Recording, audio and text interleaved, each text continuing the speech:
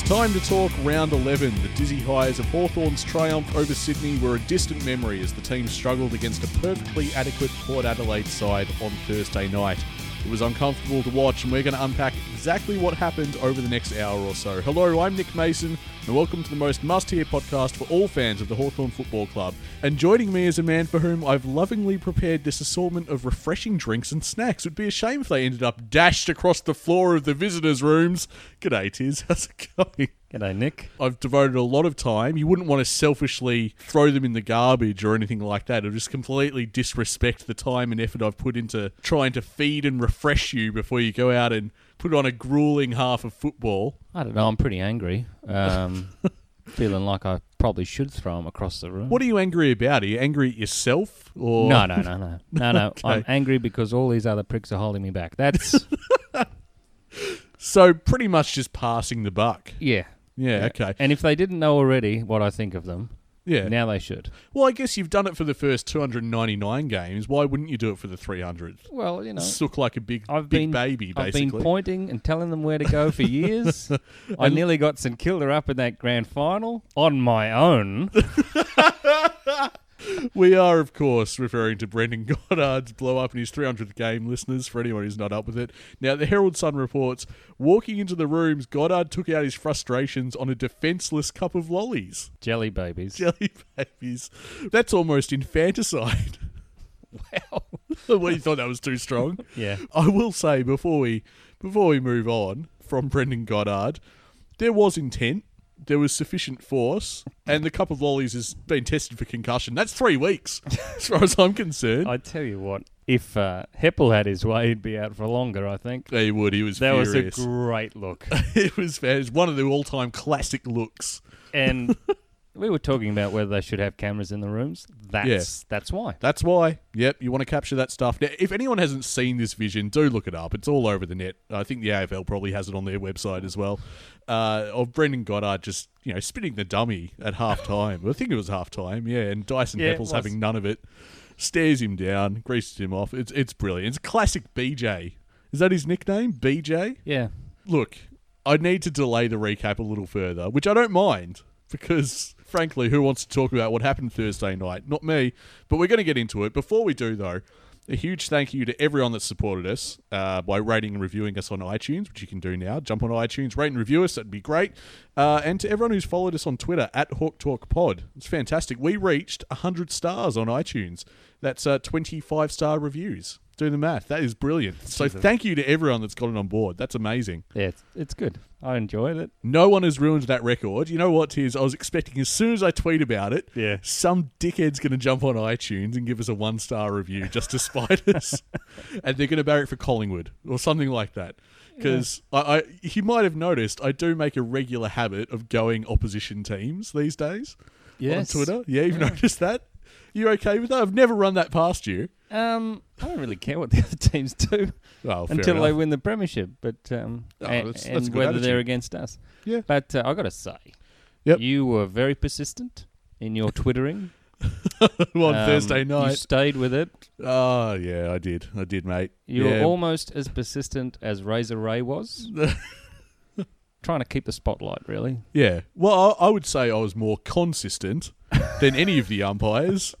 But, that's my assessment of it. That was Thursday night against Port Adelaide. Look, your team's in trouble when the guys on Channel 7 commentary are trying to convince viewers to stick around.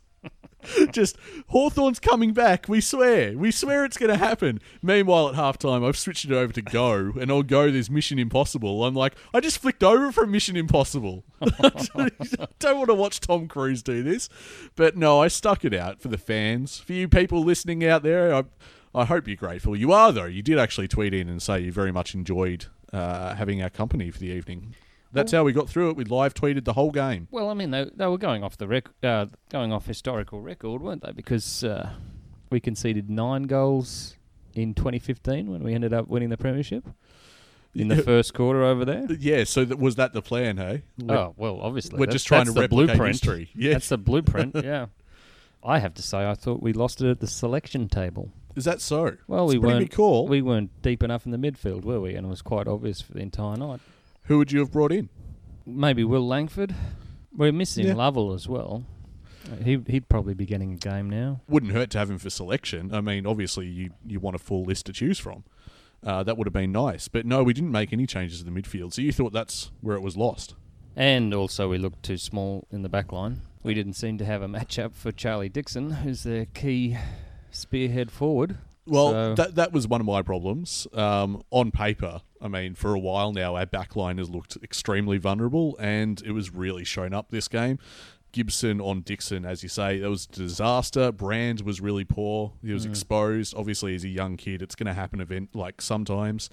The shining light was probably, oddly enough, Jure. Yes, he did play well. That was the expected matchup on Gray, and he did keep him quiet. It didn't really matter though. It didn't matter. Everyone was panicked and poorly organised and outmatched, and it was really hard to watch compared to the week before where. But Patrick Ryder had the game of his life. That was He did, and annoyingly, so did Tumpus. Did you notice that? Oh, no, not really. Well, he kind of did. Tumpus is Tiz. the noise he makes when he kicks the ball. I mean, it never goes anywhere he looks like he's aiming it to. Mate, he had a great game. Remarkably ineffective. What's annoying is Amon went out of the side as a very, very late change. They'd already announced that teams were unchanged. Yes.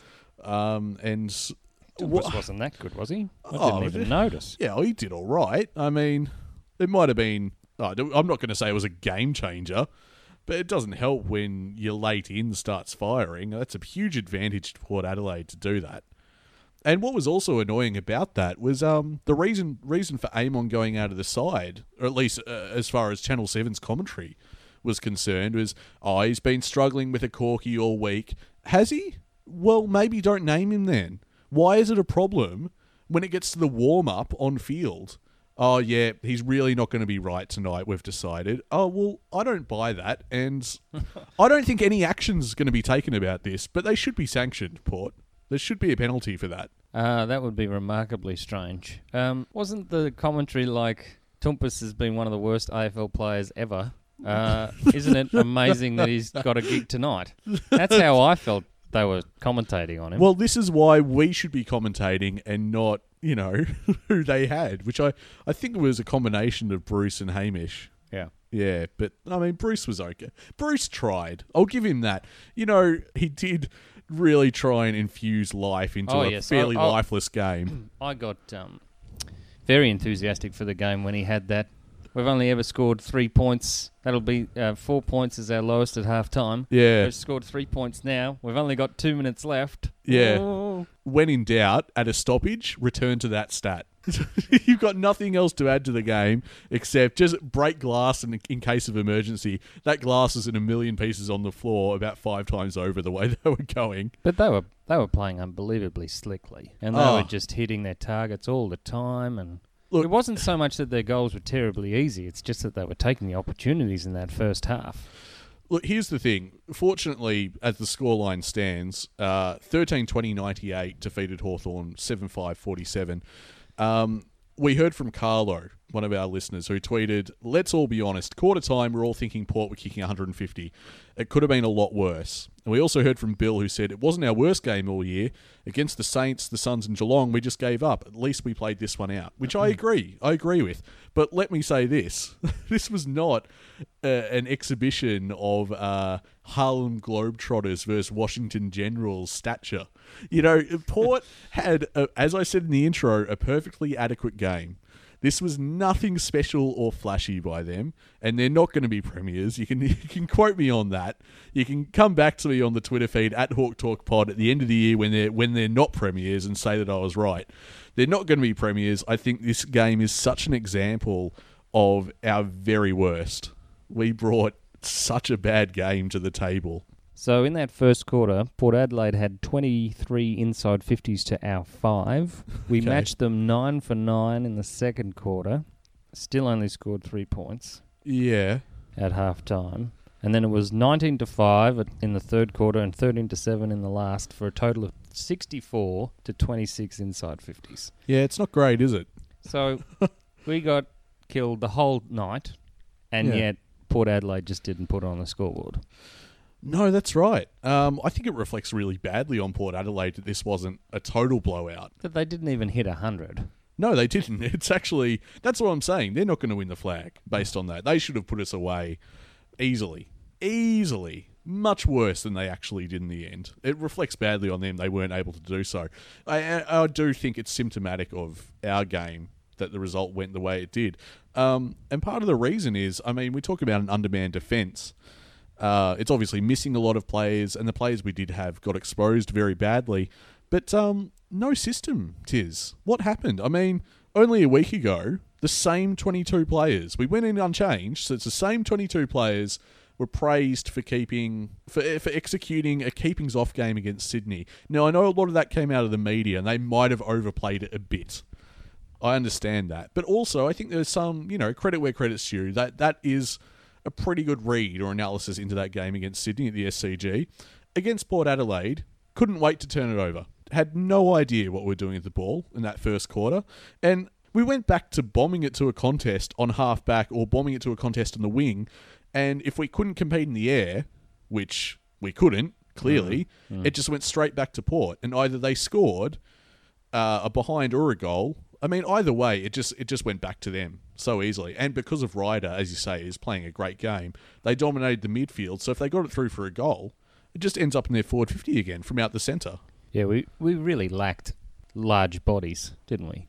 Both in defence and up forward. Yeah. We didn't have targets, and we didn't have anyone to nullify or take an intercept mark, really. What is a fascinating stat is out of the 12 scoring shots we had, there were 9 score involvements to one player. Is that right? And that one player was Captain Roughhead. Yeah. And you see how integral he is to the whole setup. Well, he's far from our and worst. Yet we're robbing our forward line a lot of the time to play him through the midfield. Mate, this is exactly... I'm glad you brought that up. Because I don't know, I'm not singling out Roughhead as the answer. But I'm sick to death of our forward setup. Well, I think you can single out Poppy and Gunston.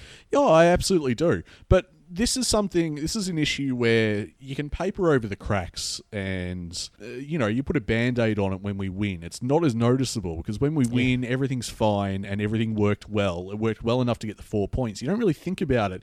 But in our losses, it's immensely frustrating. And that was the case this past Thursday night as well.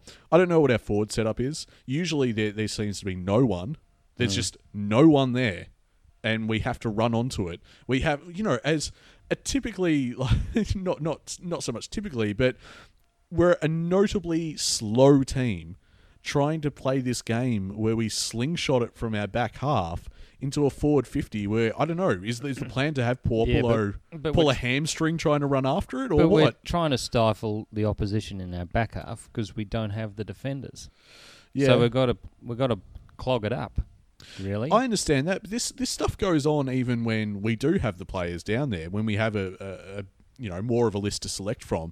This still happens occasionally. It really bothers me. And I look at what other teams are doing. Nothing and nobody compared to the likes of, and not all these teams are successful. You can use your own standards for this, your own measure. But I look at Cameron, Danaher, Jack Riewoldt, Buddy, Hipwood, even Eric Hipwood for the Lions is you stay at home forward and he's their target. It's not to say he's always going to get the ball. He's terribly athletic, though. Well, he is, but do you get my point? Not really. What are you looking for? Okay. A Dunstall type or... Who's our target up forward, Tiz? That's my point. It's not so much that. It's a more get out of jail. We can depend on them to take a mark or at least nullify the situation that the ball doesn't come straight back. Who kicks our goals? And that was meant to be Vickery, but he's not doing that at the moment. Well, Roughhead's never been a great pack mark. He's always been more of a lead mark. And of course, McAvoy had his work cut out. So he really did. He's been very good up the line for us, but we just can't seem to find space up the line for either Gunston or Poppy, and we can't seem to get anyone other than McAvoy taking a pack mark, apart from Tim O'Brien, who wasn't selected. Yeah, well, we'll get to that. When you talk about Gunston and Poppy taking marks, these days I just imagine them, and I'm sure it happened a lot on Thursday night. They're up on the wing. Yeah, so they're nowhere near goal. That's right. Yeah, but so they're meant to be link players up the wing. Yeah, but then if they're the link players, who's at home? after that. Even if we get the ball, even if we take that contested mark, that elusive contested mark that we can never seem to take. But that's how it's played now. You have to. Is it how it's played? Yeah. I don't know. Yeah, you run into space. Not always. Well, look, if that is how it's played, Hawthorn doesn't play it well. I don't think every team does what we're doing. Put it this way. Said a different way. I don't think we use the same blueprint as the rest of the competition and we just can't execute it. I think we're trying to do something that makes no sense to me anymore. Well, okay, we're slow at the back, so we can't push up because they just run over the back of us. Yep. Run out the back, get an easy goal. So we stay back, which means that when we spread, there's a lot further to run when we have the ball, right? Yep. So we can't really have a one-out inside 50 target. Not even one. No, because what we're going to do is run into the space as we come forward. Yep. We don't have enough players to run and carry, really. So, or run and handball and then handball again and carry it that way. Is that solved by the selection issue? Would you bring in players to counteract that, or do we just not have the list for that right now? I kind of feel like Poppy is excess to requirements at the moment. Oh. Because usually it's me saying this sort of stuff. Well, the pressure forward, we're not keeping it up there long enough. Do you understand what I mean? Yeah, I do, but I reckon people listening to this right now, they're thinking, mate, it wasn't even going down there in the first and second quarter. That's right. So what use is Poppy? Well, yeah, okay, all right, fair enough. Because that's where he does his best work. And if we're not able to contain it in the forward line, then he's going to be starved of opportunities. Yeah. I tell you what, I don't think it wins us the game or changes the result or anything like that very much. But, geez, it'd be lovely to see Rioli out there, wouldn't it? Yeah, well, see, he has the ability to win the ball at ground level and also take a mark. And, of course, everyone else gets a lesser opponent. I think we can make some excuses for the players. Okay. I felt that in the selections, they should have refreshed the list. So we should have taken out a couple of players who'd played really well the week before or had done a lot of work and replaced them with some fresh legs. Because Box Hill hadn't played that week. That's right, yeah. So they could have come in with fresh legs and run out the game. And we had a few players who looked like they weren't going to have any impact in the second half. I thought it was very, very tough to ask a younger team to, over the course of 7 days, play 2 interstate games. Do you really think that makes that much of an impact? Are we really considering the idea of jet lag, or not even jet lag, but the requirement and the demand of the game the week before? How many have we got under 30 games at the moment? You know, that kind of inexperience and the noise and the atmosphere of the Port Adelaide crowd. Yeah. You know, that's always said to be intimidatory. I'm going to look at what our followers on Twitter weighed in with. We heard from Nath, who said, you'd see 2 to 3 Port players chasing the same loose ball and not one hawk. Too many boys leaving it up to the next guy, with Mitchell the exception. Do you reckon that's fair? I reckon, our urgency I wasn't asked there. for a head count at one point because we just were outnumbered at every contest. Same. Not that I tweeted about it during our live tweet but of the we game. were just trying to stifle their forward options.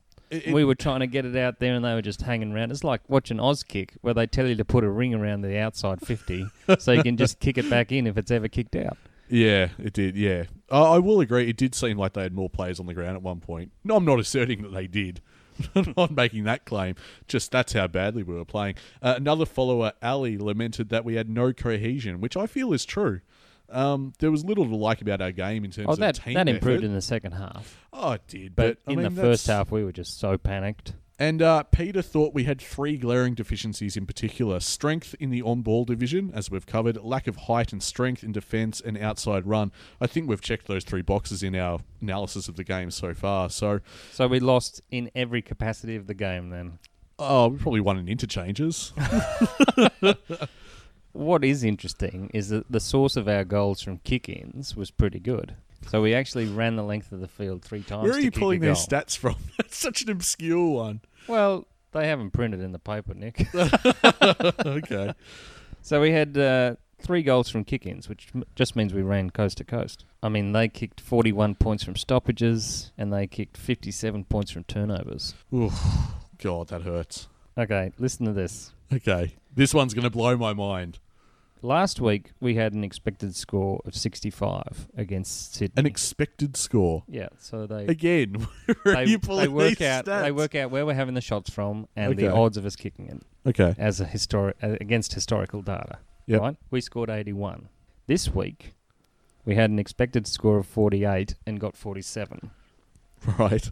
But Port Adelaide had an expected score of 139 and got 98. Okay. So what I'm saying I'm trying to work out what you're saying. is they were heavily inaccurate. How's this meant to make us feel better? Where as if this podcast whereas- is designed as therapy for Hawthorn Whereas supporters. we went at a normal rate in our Okay. scoring.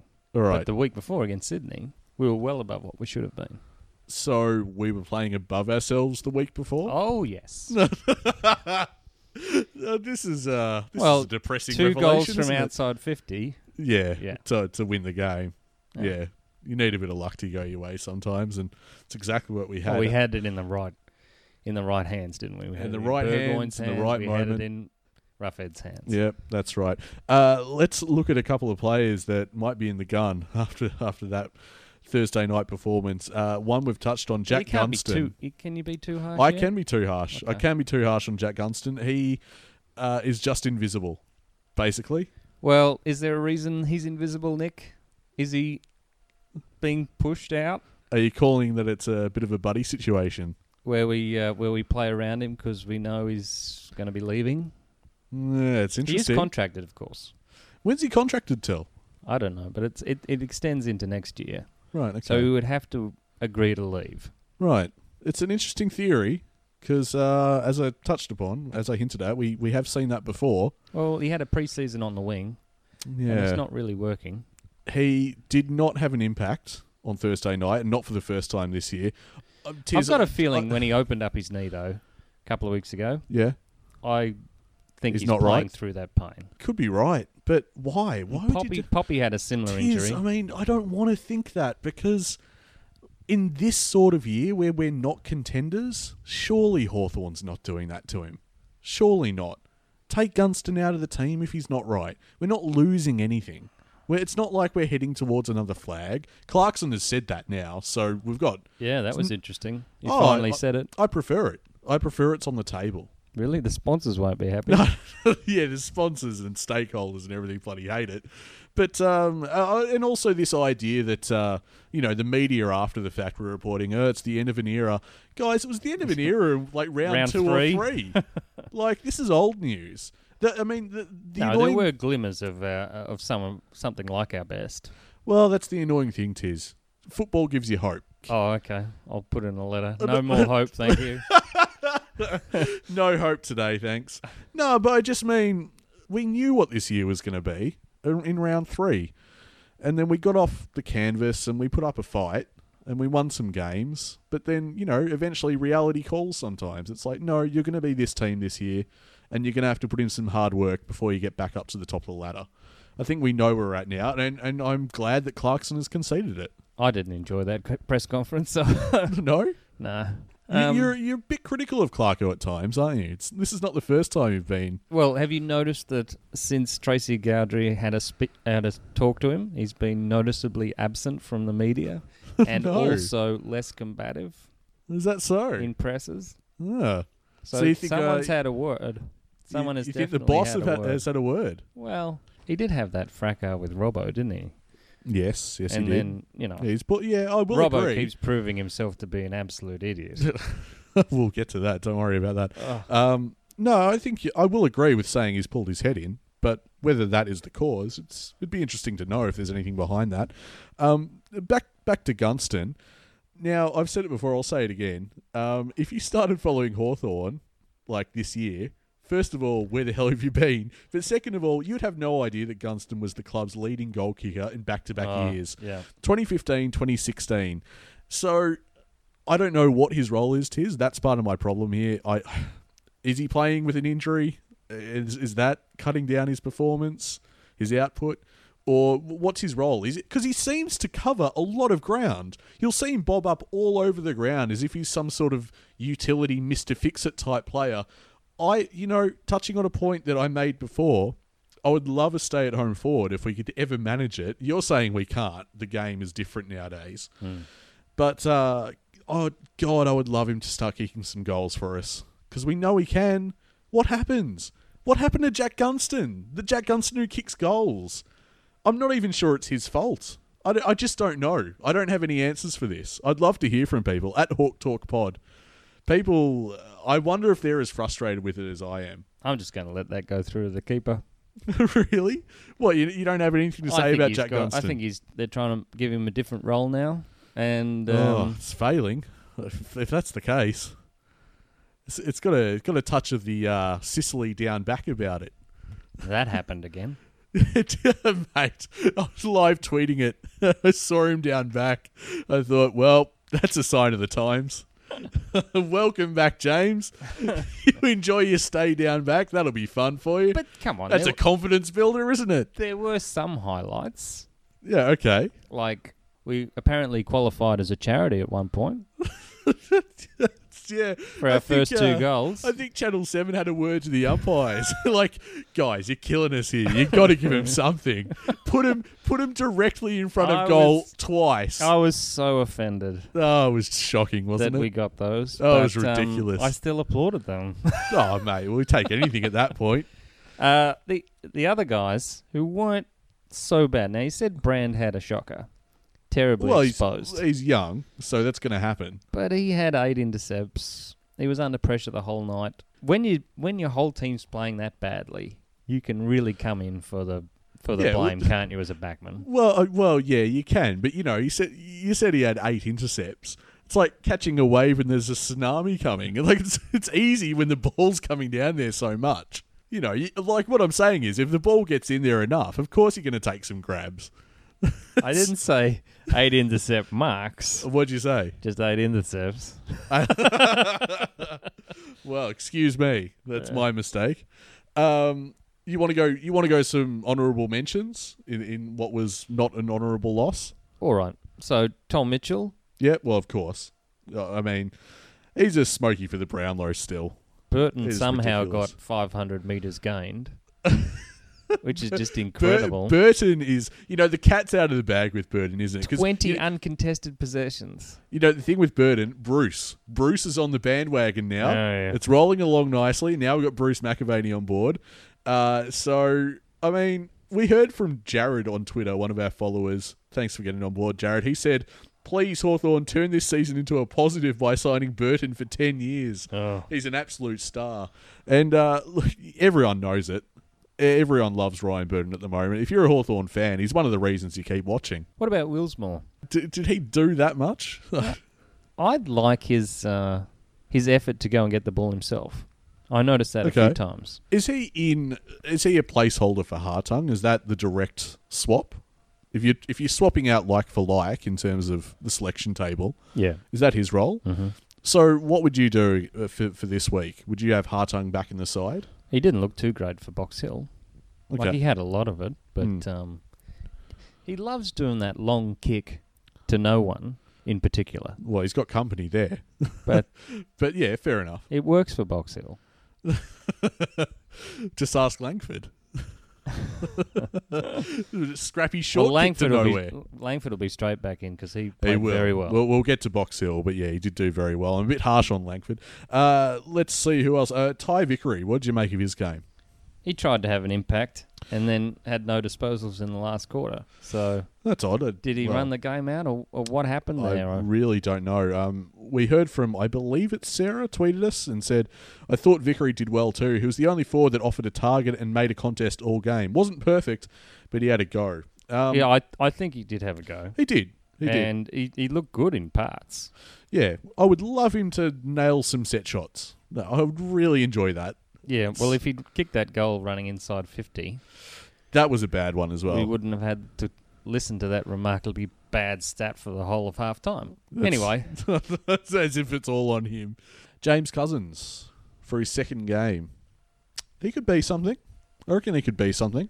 Another Cousins that wins a Brownlow? I don't know. He looked pretty good. This is off the back of his second game. Let's hold tis to that quote, guys. I tell you what, I'm thinking about going out and getting the Brownlow predictor for Tom Mitchell. This is what I'm saying. Because he's the only bloke that's going to be polling for Hawthorn in a lot of games, apart from Burgoyne and This is and what I'm Ruffy, saying, maybe. mate. Mitchell is a dead set Brownlow smoky. Here's a Yeah. good chance. We are a good chance. Yeah, even if this year, in a lot of fans' minds, is a write-off and we're not going to be anything and it's going to be just a chore to get through, by the end of the year, we could have the Rising Star winner and the Brownlow winner. And Tom Rockcliffe. Yeah, and Dusty.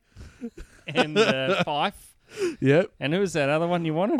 Look, okay, Priddis. I need to address this. I said Priddis. Priddis. Look, I Oh. made a joke that all four would sign with Hawthorn at the end of the year, and rather than people be good-humoured about it, They were like, everyone said, Priddis? what do You're we want him for? kidding." I mean, guys, I'm not being serious. I mean, I'm a little bit about... He did have a Rockcliffe shot against the Gold and Coast Dusty. Suns that was just awful. I could not Okay. believe how awful his boot was. Well, he's 31, isn't he? So, I mean, he's... Is he that young? Priddis is on the way out. So, no, I wasn't really being serious about it, guys. Calm down. But, you know, it's good to hear from you at Hawk Talk Pod. Priddis is 32. So, okay, so he's 32. All right. Mate, I got to admit, I wasn't really done with naming our worst players. Oh, come on. No, people want us to address this. No, they don't. They do. We don't have any control.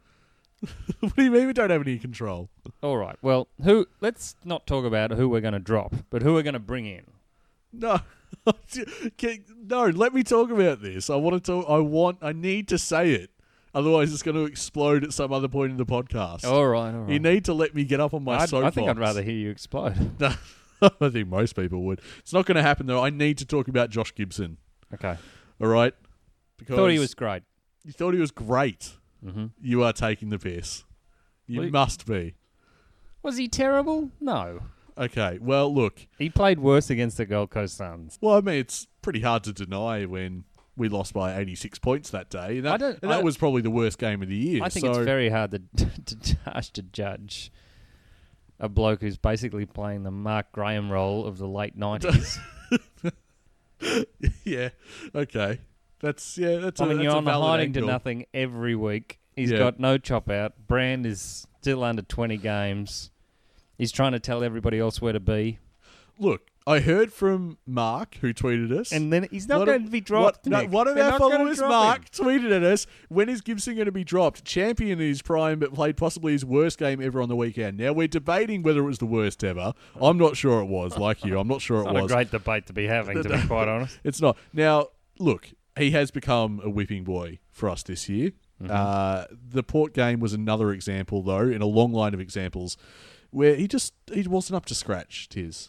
And some of that is, you know, the ensemble cast he has around him. But others, it's just him. I mean, we're talking field kicks under no pressure, not hitting the target. And just putting our other blokes under pressure immediately because of that. That was bad with Hodge. We would have heard about that. Oh, there was a number of these examples. This is what I'm talking about. People are sick and tired of his performances week after week. I know that's harsh. For the reasons you've listed, I know. There's this idea that injuries have left us no choice to keep him in the side. You want to see Heatherley? Well, I think it's worn thin, Tiz. We're 11 rounds into the season and no change. Gibson has played 11 games. Yeah. I know that he's important for a myriad of reasons, but it's like time has to be up. Come on. How badly can you perform week after week? If your argument is that we should be looking at other veterans to drop, I kind of agree. Look, it gets to the point where there's no point in dropping Gibbo. He's not going to find form or useful form in the VFL unless you're going to give him some time off, in which case he just loses his touch. No. You got to keep the veterans playing. Mate, he's done. He doesn't bring enough value to the side anymore. And this is probably his last year. We're at round 11. You're going to have We've got to move on. You're going to have one key defender I know it sounds bad. with more than 25 games experience if you drop Gibbo. I know it sounds bad. It sounds Brisbane-like bad. Oh, come on. We're not there yet, are we? Well, we will be. Under a Nick Mason Hawthorn, we're going to be at Brisbane level. Oh. Mate, we're at round 11, and we've got, what does that make? 12 games left. Yep. Plenty of time. he's probably gone. He's gone at the end of the year. Someone can take his spot. Someone who we're going to carry forward. It's time to start seeing if the Stratton people will be back. Stratton will be back by then. Frawley should be back by then, but who knows? I mean, we might put the queue in the rack and just leave them and not bring them back into the side, in which case I wouldn't hate that either, because the season's over by then and he should start... we've done well to play kids all season. I will say that. The fact that we had Willsmore and Cousins in the side proves that. Why is Gibson one of the invincible ones? It's 11 games. I know I harp on about it, but 11 games. It's because absurd. you need leadership in the defence there. You don't think someone like Hodge being down there at all helps with that, or? Yeah, but you need a leader on each line. Okay. So you got the full-back line, half-back line, centre line, half forward. But this argument though, you need leadership. Otherwise, who knows what could happen? We might lose. No, it's not about that. It's leadership to tell them where to be, to tell them what's acceptable, so kind and of what like is on-field not. coaching, Yeah. basically. If that's Gibson's role, he could, start leading by example. If he's so gonna, Grant if he's gonna Birchall will probably come back in. Yep. Segler's still indefinite. Yeah. Jack Fitzpatrick, concussion, Yeah. still to be confirmed. James Frawley with the turf toe, 6 weeks. Lovell's indefinite. O'Meara's indefinite. O'Rourke still 7 weeks. Cyril Rioli is still 8 weeks. Ben Stratton 2 to 4 with his bone bruising on his knee. Right. So he's coming back a bit sooner than I thought. To be honest, in my head, I thought he was out for a lot longer. But I don't know how much it changes. I don't know. And we noticed Miles, who had some games early on in the year, was playing in the VFL. Yes, he was. And O'Brien, although jumping a bit early, a lot in the VFL game. Oh, it's quite funny. He'd jump above the pack about 30 seconds before the ball got there. Oh, good. Yeah. So he'd obviously... So he slots back into the side? He'd lost some timing, but he gained it. He got a bit closer to gaining it. Well, let's talk about Box Hill and their result. It was Port Melbourne, 15-18, 108. Drew with Box Hill, 16-12, 108, which means still undefeated. Your VFL ladder leaders, the mighty Box Hill Hawks. And what a finish. How sweet it is, Tiz. It was a really good finish. It was. They put it up online on Twitter. I couldn't watch it myself, but when the game had finished, they put up that last few minutes online. I watched it. Well, Switkowski was the best for us. Yeah, the best. We had Hawthorn, had a few people. Just saying on Twitter, can we play him? No, we can't. That's not no, how he's that not works. AFL listed. No, but Nice try. Langford was our best, probably for the Hawthorn listed players, ahead of Sean Markers and Stewart. Well, I know Langford kicked 3 goals. Is that right? And O'Brien did as well. So it's pretty good. And yeah, the leader named Langford, Stewart, and Schoenmakers in our best. The Channel 7 commentary team declared it one of the best games they've ever called at that level, which is pretty high praise. And this is in a long series of games against Port Melbourne, where apparently they've all been classic. They're always good games. Yep. Yeah. Apart from grand finals. Yep. We don't talk about those. One of our followers, Greg, tweeted, TOB is an absolute must inclusion next week. I don't understand why he wasn't selected. Wasn't exactly a huge win last week against Sydney. So, do you reckon Tim O'Brien comes back? He's not the one I really want to see. I kind of want to see Connor Glass come in. Yeah, there's been some rumblings about that on Twitter. Because he had some great pressure acts, Connor Glass. Tell me about Connor Glass. I admittedly haven't seen much Box Hill. I've listened to a bit this year, but what's his deal? Irishman, obviously. Yeah. So he's one of our international Category B rookies. Okay, rolls off the tongue. So we would have to elevate him. Okay. And are we able to do that? Have we elevated anyone for Jack Fitzpatrick, who's still... So Jack Fitzpatrick got elevated, but we could drop him again. De-elevate him, can we? Is that? Well, I don't know. Well, anyway, we'd have to elevate him. Yep. Okay. He's 189 centimetres tall. He weighs 84. He's... And a backman, you say? Yes. Feel like there's a position opening up for him. But he's still pretty raw. Well, yeah, it's to be expected. Yeah. So he needs to be told what to be doing. when he's on the Okay, field of point play. made. Do you know Point what I mean? made. Yeah, I know what you mean. Okay. Yeah. So he's yet to debut. He's from Candy Derry in Ireland.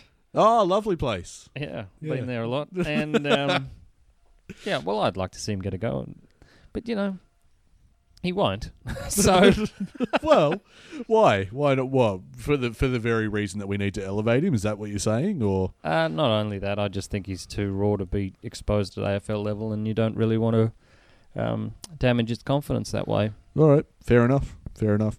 Who else do we bring into the side next week? Well, Langers comes in. Langers comes in. Fine O'Brien probably comes in. Yeah. I thought Pitnet was pretty good. with that. Okay, you reckon we'll give him a go? I'd like to. Yeah. But it's all about matchups, and that's why I couldn't It is. understand. Clarkson didn't seem to match up well his opponents on the weekend. He just sort of backed our players from the previous week to do it all again.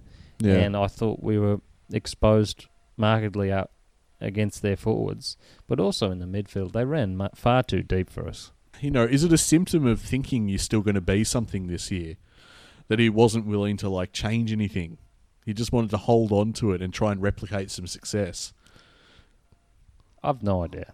Yeah, it's hard to say, isn't it? But the fact that he came out after the match and I mean, it's good that he has confidence in his players and his team, but yeah, it felt like, it was just the wrong move. yeah, Yeah. it was an overconfidence, or he didn't rate Port Adelaide as highly as they played, and they did play out of the box for that first half. That was incredible. Yeah, they're okay. I just thought we weren't much chop.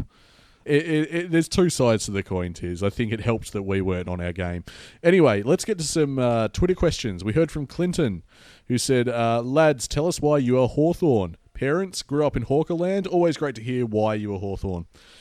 Who wants to go first? Do you want to... No, you do. you want me to go first? No, you want to go first. Okay, fair enough. It's pretty much just owed to my dad, who's has a strong background in Hawthorn fandom.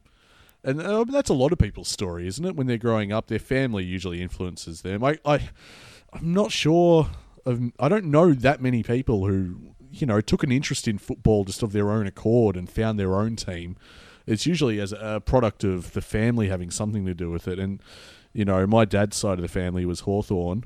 So that's what I grew up with. I just was going to Hawthorn games all the time. My dad would take me there with my brother, who's also a keen Hawthorn supporter. And then the other side of my family was Essendon.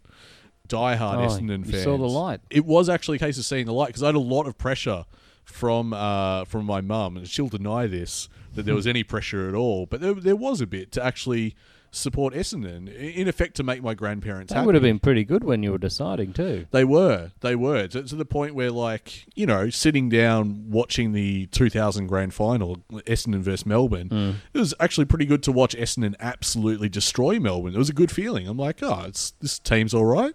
Yeah. And, to the point of getting a signature, I went to a family day. I've got an autograph book somewhere with Blake Carousella's autograph in it. I'm losing a lot of cred amongst the Hawthorn supporters. I can already feel it in my bones. But, the thing about that was Hawthorn never, that passion for the club never subsided. It was there from, as long as I can remember, thanks to my dad. So even when I was, tempted to the dark side, you could say. Like when Harford left for Carlton. yeah, just like that, Tiz. Exactly the same. When there was conflict there, I had, sort of two pots on the boil. There was that Hawthorn one and the Essendon one.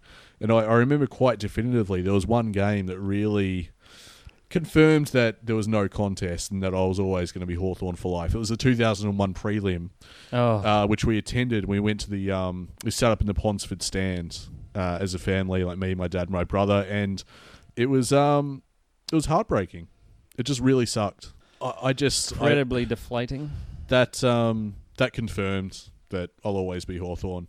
So I mean, Essendon, it was like the pull of the dark side was there, but I went, no, there's no chance. I'm not turning my back on something that's been in my life ever since I can remember, and especially not at that moment. And it was a good choice. It was a good choice because Essendon haven't done a thing since.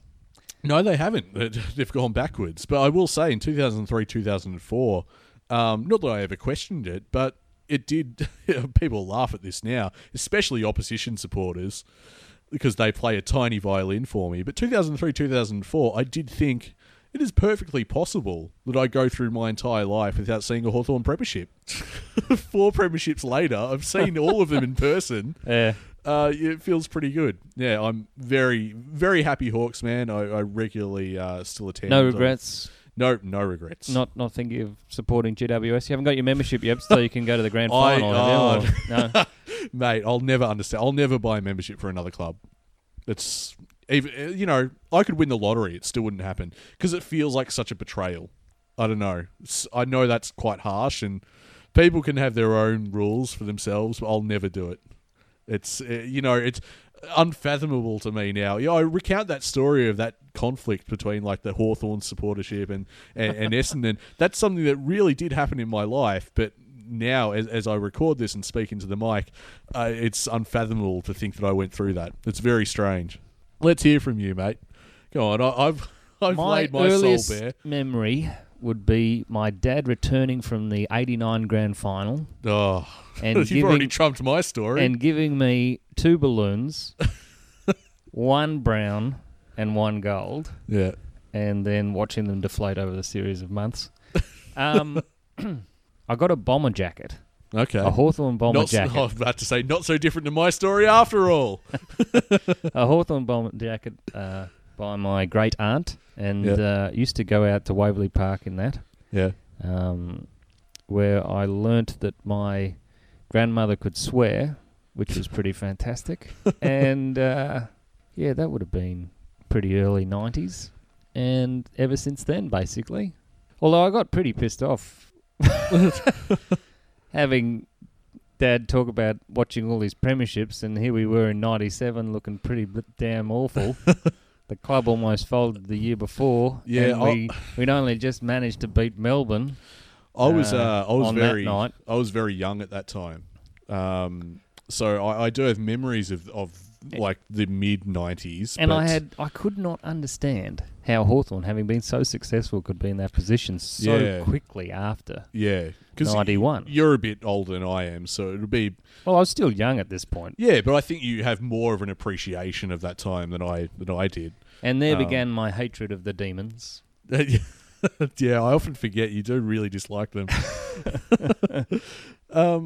Yeah, you just reminded me. It's funny when we talk about this. One of the best moments of supporting Hawthorn was when we finally left Waverley and relocated to the G. With Ian Dicker having settled our rent of Waverley for 100 years for $1, which is just brilliant. Yeah. Excellent. Well done, Ian Dicker. As we talk about this stuff, you spark some memories, and it's as if like I now need to prove my credentials as a Hawthorn fan, having gone through my history. You having had the choice. See, it never dawned on me that I had the choice. I remember when Hawthorn, like the final game at Waverley, which I attended, and I saved some turf against Sydney. Yeah, against Sydney. Yeah, and I've still got some turf somewhere, which is probably decomposed in a small tin somewhere. It's literally still have it somewhere. Right. So you kept a sod. Yep. And also, I didn't attend this game. Sadly, I can't say I attended this game, but I have a very vivid memory of being. I lived in Glen Waverley at the time, and being up at the shops, and my mum was out of the car, and I stayed in the car listening to the radio. She went into the shops. I was listening to the radio, and it was The Great Escape. Hawthorn. I was at that. There you go. Dad wanted to leave. Oh, I remember listening to that at that moment. That car, very vivid memory. I was enthralled by it. I could not believe what I was hearing. We were absolutely atrocious that day. Couldn't have been that bad. Not in the first half. It was not worse than St Kilda. It was incredible. Well, the first half was shocking. Well, fair enough. And then we just got on a roll, and Spider Everett did his nana, and it was incredible. He ended up leaving the club on the back of that. And was it Stan Ells was still there at that point? And maybe. They just had... I've never seen such an implosion of a football team all blaming each other on field during the match. It was incredible. Yeah, I believe my dad attended. That's one of the rare occasions where I wasn't with my dad at the footy. I don't know why I didn't go, but my dad to this day has a commemorative memorabilia plaque of the Great Escape up in his office. And I mean, there you go. It was a good day. Yeah, well, clearly. These memories will come flooding back, I'm sure. Now that we're talking about it, I'm sure there's many more instances we could pull from the archive. I saw Dunstall kick 17 one day. When was that? I think it was against Richmond. That sounds about and right. There's absolutely no footage of it. I've been looking for years. And I just remember, I have a faint recollection, and this is good that this is on the pod, because I seem to remember Dunstall having a kick for goal, and it bouncing in the square, and Paul Hudson kicking it mid-air. Yeah. And the goal umpire called it touched. Yeah. And I never ever got any explanation as to how that could have been touched. Have you thought about this Either moment a lot in your life? Yeah. Or? It would have been 18 Yeah. goals. You either kicked it after the line and it had been touched off the boot, or which it didn't look like it was, or Dunstall got robbed. I mean, But it was a great day. We could go on. We used to go behind the goals at either end. You just get up and move to the other end of the ground so you could see if you could catch it off Dunstall's boot. That was the great part of it. Oh, mate, I'm getting swept away with nostalgia. I remember for Auskick, I played on Waverley Park. Oh, yeah. Yeah, but I think from memory, I had to put on a St Kilda Guernsey. I was filthy. This is before Essendon came into the frame as well. Wow. This is how I'm too preoccupied and self-conscious now with establishing myself as a hawker. I do a bloody podcast every week. That's not enough for you people? Come on.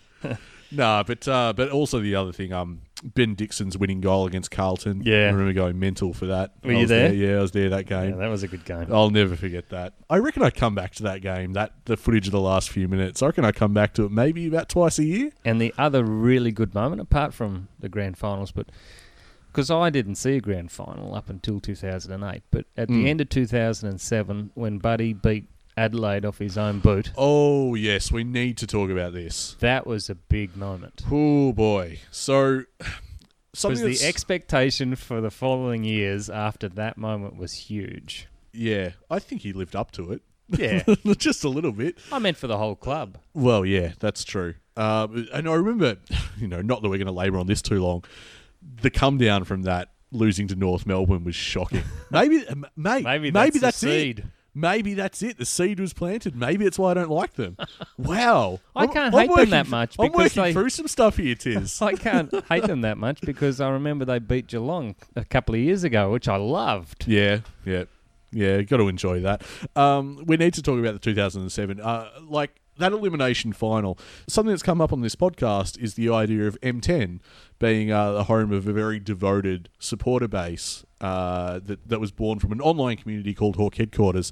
And at the MCG, M10 is where we are for our games, home and away.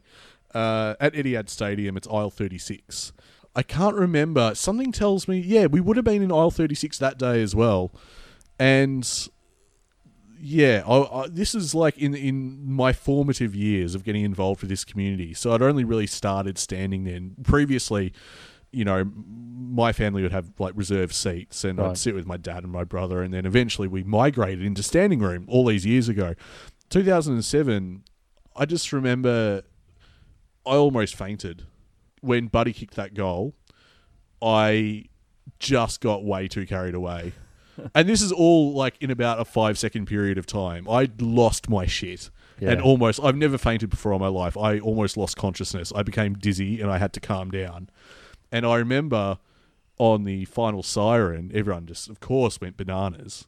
And my lasting image of that is I turned around to see a guy, Brett, who's over in the States now, but he's a passionate Hawk supporter and one of the long-time Hawk Headquarters people, like one of the veterans of that community, so to speak. I turned around to see him slumped against the back wall of Etihad Stadium, and he was in tears. He was just emotionally spent. He could not handle it. And I've been there since. I've been to that place. Footy is weird. It just means that much. But, it didn't seem weird at the time. It seemed perfectly acceptable that someone would be reduced to tears by what they'd just seen. He didn't even seem happy. He was just a shattered man. He'd been through a lot. But, wow. Buddy kicking that goal, I'll never forget that either. What a moment. I couldn't believe it went through. Oh, we've seen plenty since. And those Plenty just like it. those goals against Essendon, that one in the prelim against Collingwood, which didn't end up affecting the result, but that was incredible. I don't know. I'm trying to think of the best goal I've seen. Probably Burgoyne's goal against Geelong that Against time. Geelong, yeah, it takes some beating. Such team play. Are we going to do this? Best goal we've seen? Yeah, why not? Oh, I don't know. It's tough. It's because there's been so many good grand final goals we've had. Like, not only... This is the thing about Hawthorn. You know, in our three-peat, and also 2008, all four grand finals have had really goals. Great goals. Yeah. Like, really moments you just hang on to as a supporter forever. They'll always stay with us. But, you know what? I'm going to go the less traditional route. I'm going to steer clear of the obvious ones and go for a slightly, still obvious, but less obvious one. It's got to be either one of Lance Franklin's goals on, like, running down the wing, Hooker being unable to run him down. Right. I guess it's got to be the second one.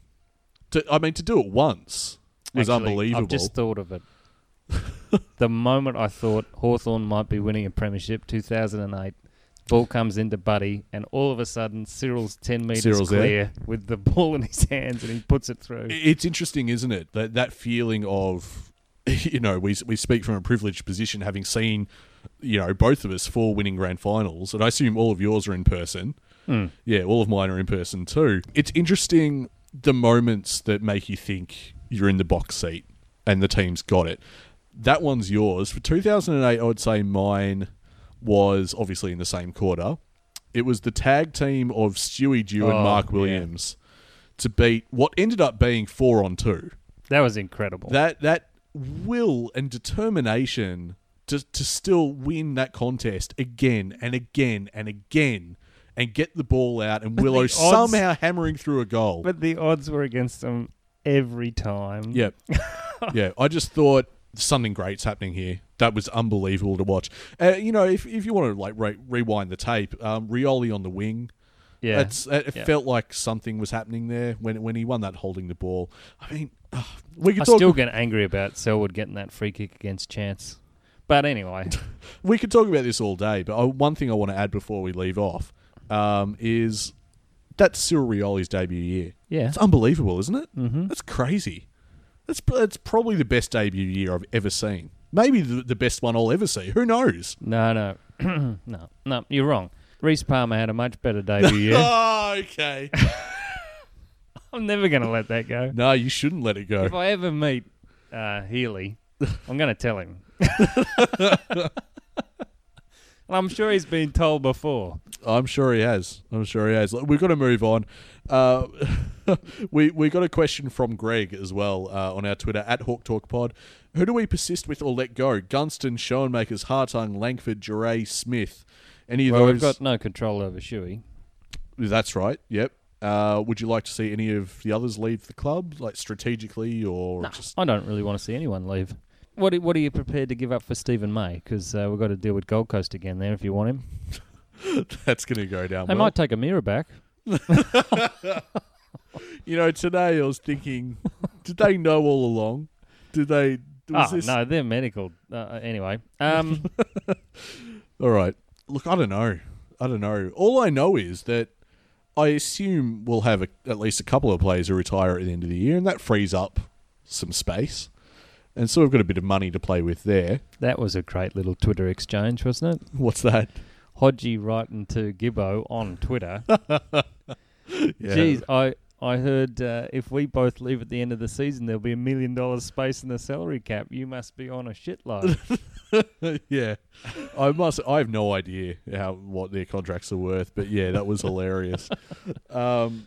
Also, Greg asks, it's a 2-part question, who should be elevated from the VFL and given time in the seniors? Now, he's mentioned Glass. We've talked about him. Maybe not ready yet, but he's also mentioned Morrison and Heatherley as well, or others. Well, I think Heatherley definitely should. Do you reckon Heatherley gets a game this week? And they got Tom Lynch and Big Peter Wright. Yep, 2 metre Peter. That's what they call him. Great nickname. It Who is. thought that up? Yeah, so, I don't know. It's just Hang on, it's no, just you so can't. hard. You can't be so non-committal after having a go at the club Well- at the top of the show for getting their selections wrong. Well, You must have some idea whether you want to see Headley play this week. the problem is that if you do play Headley, you're going to lack run off the halfback flank. And if you're lacking run off the halfback flank, how on earth are you going to get it forward? So you're saying it Because we're not going to win it up the line. So We're you're not going saying to take a mark up the line. It deepens So our what do we- issues yeah. from last week. It's just, it's all very, very hard at the moment. And the reason it's so hard is because we can't win a contested ball. Yeah. And even if Tom Mitchell does, getting it out to our players in space is harder again. You know what? I did say a number of weeks ago that let O'Meara have the spotlight as long as he's injured. We'll take Tom Mitchell and he'll be a star and that'll be great. I think we kind of need O'Meara, to be honest. we kind of do. Yeah, well, he'll probably be back after the bye, won't he? Well, that's what we're told. He seems to think so as well. So I'm looking for. I like watching him. oh, so do I. Yeah, absolutely. So do I. I think he'll be a star. I'm not too concerned. We have run a long time in this episode, so let's get a move on. Because we started doing nostalgia. Yeah, we'll get carried away again someday, I know, when we reintroduce the nostalgia segment. Let us know if you enjoyed that, Hawks fans. We want to hear your stories too, at Hawk Talk Pod. Now we're going to move on to award season. It's the inaugural Social Media Stupidity Award. Gee, what could this be about? What's happened this week on social media that's been just ridiculous? Well, it's actually a tie, Tiz. We've had dual winners for the first time. It's a tie between Nobbo, otherwise known as Mark Robinson, and the social media gurus at the AFL. Now, obviously with Mark Robinson, I'm referring to the tweet about Alex Fasolo. Did you keep up with this story? Well, Robbo, I mean, he just keeps plumbing new depths. Basically, yeah. He seems, for anyone who isn't up with this, he basically implied via the medium of tweet that Alex Fasolo, who is battling depression right now, he's taken time off to deal with it.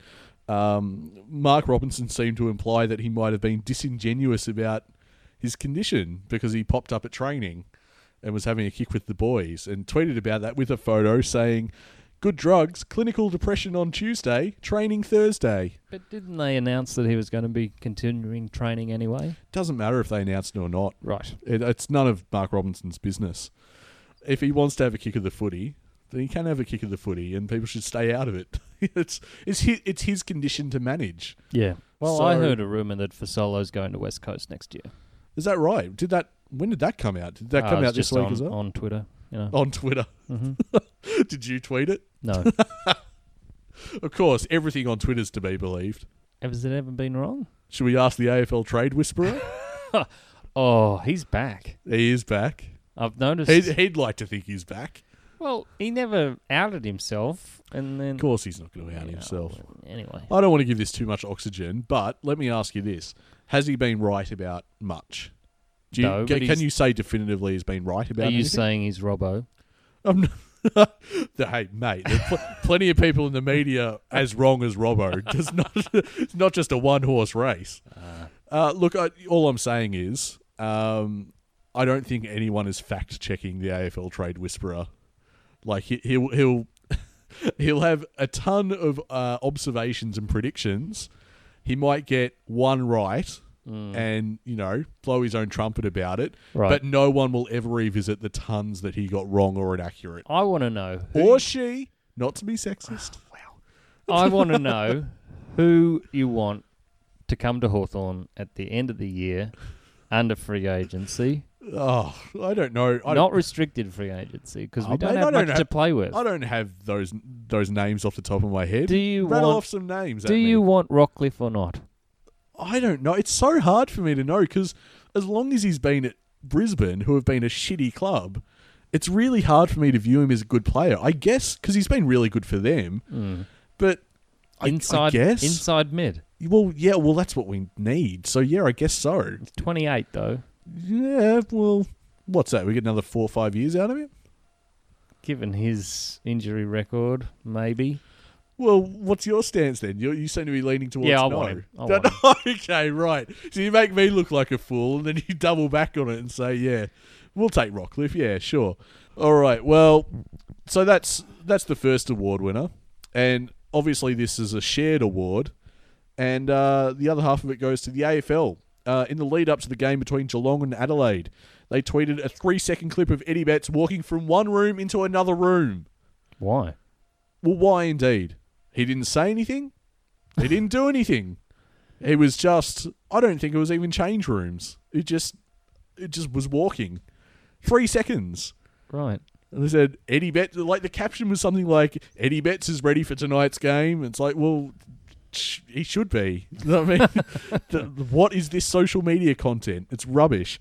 And you know what? The biggest insult is that just because it's Eddie Betts, that's the only reason it's there. And I dare say, Cyril Rioli still would have done it better. Jeez. Is that too petty? We're not inviting this bloody... Is that too petty? People keep telling us how Cyril's nothing. I mean, it's unbelievable to just... No, he's the worst Norm Smith winner in history. I saw him beat Freo in the last quarter off his own boot at the MCG a few years ago. Remember that? Yes, yeah. It's fantastic. Incredible. Was that the one with our massive team goal with Spanger at the start? I think so. Yeah, that's one of the great goals. I think as well. Jordan Lyle was playing as well. Is that right? Yeah. Did he sneak in a game? Oh, he did. He has the worst shot accuracy record. It must be close to being the nostalgia's taken a dark turn. Anyway. All right, we move on to the Anti-Fantasy League. Last week, Tiz, you were pretty proud of yourself. Oh, we're in the buys, Nick.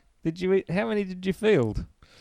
I did well, actually, because we got 3 trades this week. Did you notice that? Yes. Yeah, we got a few more, so I was able to field close to a full yours. team. Okay. You better have beaten mine. Well, I don't know about that, but I just know your chest puffed out last week. You're very proud of yourself because you said you had a player who had such a low score it was unlikely that I'd ever beat it. Yep. On an individual basis. Now, I pointed out that's because the player you were referring to got injured in the first quarter of the game. First minutes of the game. So who was it again? Do you know who it was? Jake Lloyd. Yeah, Jake Lloyd, that's right, for Sydney.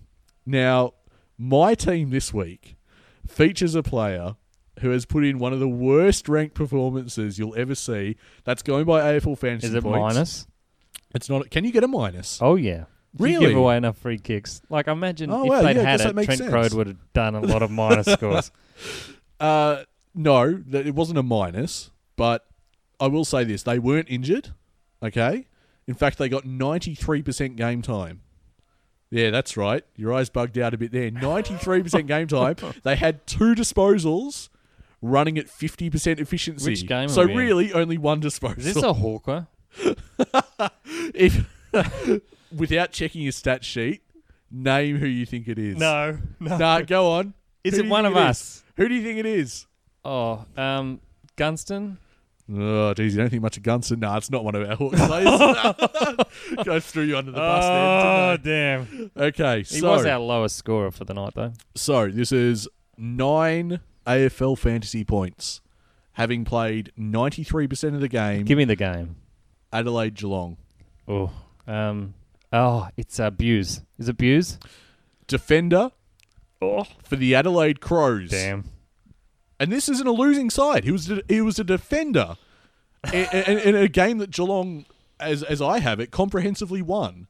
Mm-hmm. So probably should have seen the ball. Probably should have had more of an impact than 2 disposals and 9 fantasy points. I'm just trying to think of his name. Daniel Talia. Oh, my God. We salute you. Daniel Talia, he will take some beating this year. 9 fantasy points. That's incredible. 93% game time. He must have given up some free kicks. I don't know what happened, mate. I have no idea what happened. But Daniel Talia, two touches for almost a whole game of footy. Unbelievable. Now, I dare say that's better than Jake Lloyd being injured in the first few minutes. Because the record debate is 2, isn't it? Jake Lloyd scored 2 points, I think, 2 AFL fantasy points. But of course he did. He didn't play most of the match. This is much better. Are you going to give me on a points per minute basis? You have 1. I think so. Yeah, I have. Fair enough. You concede that. What did you get as your total? All right, let me run through it. All right. So I've brought up my team. maybe I was able to field a few less than I hoped. I thought I did well, but Did you get 4 figures or 3? I got 4 figures. Okay, Drum roll. 1,131. It's one of my lowest. I got 1648. Okay, all right. So yeah, you're getting close. Bridging the gap unintentionally. So Daniel Talia, obviously with 9 points, was my LVP. Easily. Such a long margin. Lewis Jetta, for whatever reason, is starting to get a game again. Yeah. So he got 74, which shat me. Murdoch for Geelong got 72. Mason Wood got 52. He was a good one. Mason Wood is quite handy for my purposes, actually. He's one of the worst. Connor McKenna was one of my new recruits, got 66. Phil Davis for GWS has been a good pickup as well, 56. He's very average this year. So Well, I had Dustin Martin in his job interview game, yeah, right. and he got 328 for me. How do you feel about him playing at North That was Dusty so next year? stupid. Well, it shows the importance of punctuation. It's ridiculous. All right, mate. Well, look, we've got to finish up Well, we've with got to the do rant. the preview. Oh, yeah, basically the rant, the preview, whatever you want to So- call it. We've run long, so let's get stuck in. How are we going to go against Gold Coast? I would hope that we win. It can't get too much worse than last week. They just beat West Coast. I mean, even if we lose, we're not really expecting 3 points to half time bad, are we? Something's got to change. No, that's true. I expect there'll be some changes at the selection table. I don't necessarily know, just because they're quite new. I don't know if Willsmore and Cousins stay in. Well, we get a bit of a break on them. Yeah, we do. They've got to travel. We're at home. Yep. Yeah, no, look, I back us in more than I did prior to last week. Like, I feel... I'm eager to go. I'll be there. Oh, I'll be there. Yeah, I mean, I think if anything's come across, like, we're both pretty diehard supporters, so even if we know what's coming, we tend to turn up anyway. But that said, no, I think we're a good shot to win. I don't think it's going to be an 86-point loss like it was earlier in the year. But... Do you think Sean Markers will come in? Yeah, maybe. Sean Makers? Yeah, I don't know. Like, I'm at that point, I might have said it last week, where I care a bit less about who plays. The result and more about... Yeah. When I say I care about, don't care about who plays, I just mean, Sean Makers comes into the side, and I'm like, You're looking for short-term pain for long-term gain. Yeah, basically. So if Ryan comes into the side, first name basis, close BFFs. Yeah, of course. Even though I've been critical of him for years. Yeah, you hated his haircut. Look, if he comes in, well, fair enough. Let's see what he can do, and indeed whether he might have a future at Hawthorn. Because there are some. That's what we should be trying to find out. Who's going to be with us going into next year and beyond. And as long as we have that as the focus, which Clarkson seems to be committed to now, thank God, then I'm fine. I'm fine with it. And to that end, I wouldn't mind seeing Heatherly coming in. The stuff I am against is people who frequently underperform still being in the side. That's what annoys me. Fair enough. I like to see players being given a chance right now. And if I see that, I'm happy. It's why I liked Willsmore and Cousins having a second game against Port. Do you think they'll get the nod again? No, I think they'll slip out of the side. Okay. But again, would not mind if they stayed in. That's fine. Yeah, I would keep them in. I don't see much benefit in dropping them at the moment. What about Stewart? Does Stewart get a look in? I suppose he does, but I wasn't very impressed with his work on the weekend. Well, he wasn't the best, according to the media. Yeah. What would they know, I guess? Well, he was playing in the midfield and he didn't seem to have much impact for mine, but he was definitely in a lot of contests. Well, we await to see what happens on when will our team be picked? Thursday night. We'll have an update on Twitter for you then, at Hawk Talk Pod. Rate and review us on iTunes as well. It's a big help. Every little bit of encouragement helps. So if you can give us the 5 stars, send us over the top to 21. 21 5-star ratings would be fantastic. But of course, we can't leave you without a little pro wrestling style promo on Gold Coast. Not a lot of data to go on. For No, Gold especially Coast. when you've already done one earlier in the year. Yeah. It's pretty. Oh, wow. Yeah, it's bottom of the barrel stuff. Did you go with my nickname Gablet at all? Or? Gablet? When did you send that through? I must have missed it. At least that's my excuse. All right, last time Gold Coast You surprised the footy world and got the 4 points on your home turf. But this weekend at the MCG, it's our turn, and we're going to expose you as one-hit wonders, the alien ant farm of the AFL. But hey, since we're talking music, remember that time Snoop Dogg visited your club and you so generously gave him a home Guernsey? It only proved what we've always thought, Suns fans. You've got to be smoking some strong shit to want to have anything to do with your terrible club.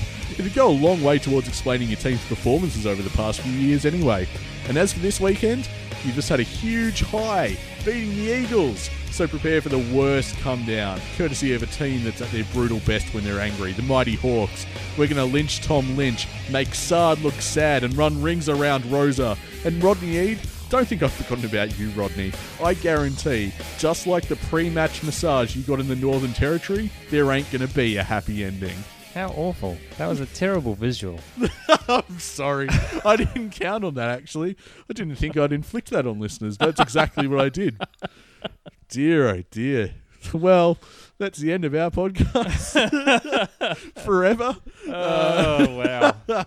Look, if it helps, if you need to get your mind onto something else, just plug into Google Images Rodney Eade fish. You'll see him standing there hugging a wet fish, like that fish is an unrestricted free agent for the Gold Coast. It's one of the all-time great photos, How really. did that occur? I have no idea. He looks so annoyed to be there as well. I don't know what it's for. I have no idea. I have so many questions about that shot. I'm pretty sure I've tweeted it. Yes, yeah, you did. Won't stop me tweeting it again. Right, that's going to be it What's for your us. prediction? Do you think we'll do all What right? is the prediction? Yeah, look, I think we can win. I think we'll win. Yeah, I think we're a good shot. Mm. That said, not at all surprised if we lose. And to that end, I'm going to try not to be too annoyed if we lose. I'd prefer we lose with a young side, trying and experimenting and doing things. I think that's the only caveat I have. If we're going to lose, try something different. I don't want to see the same bullshit I saw on Thursday night. That will make me angry. Otherwise, I'm feeling pretty good about this game. I think we should play Gibbo up forward. What do you reckon, Nick? Well, I did. I walked straight into that, didn't I? I said we should experiment. And, well, now I've got no choice. I'm a man of my word. Yep, throw Gibbo forward. Why not? Let him punch it through. Let's... Mate, if Stephen May's any good, I guess we'll find out, won't we? Oh, right. Yeah, Yeah. yeah. Well, he's got his own job interview this week. That's right. Well, look, whatever happens, if it's a win or a job interview, we look forward to it. We are a happy team at Hawthorn.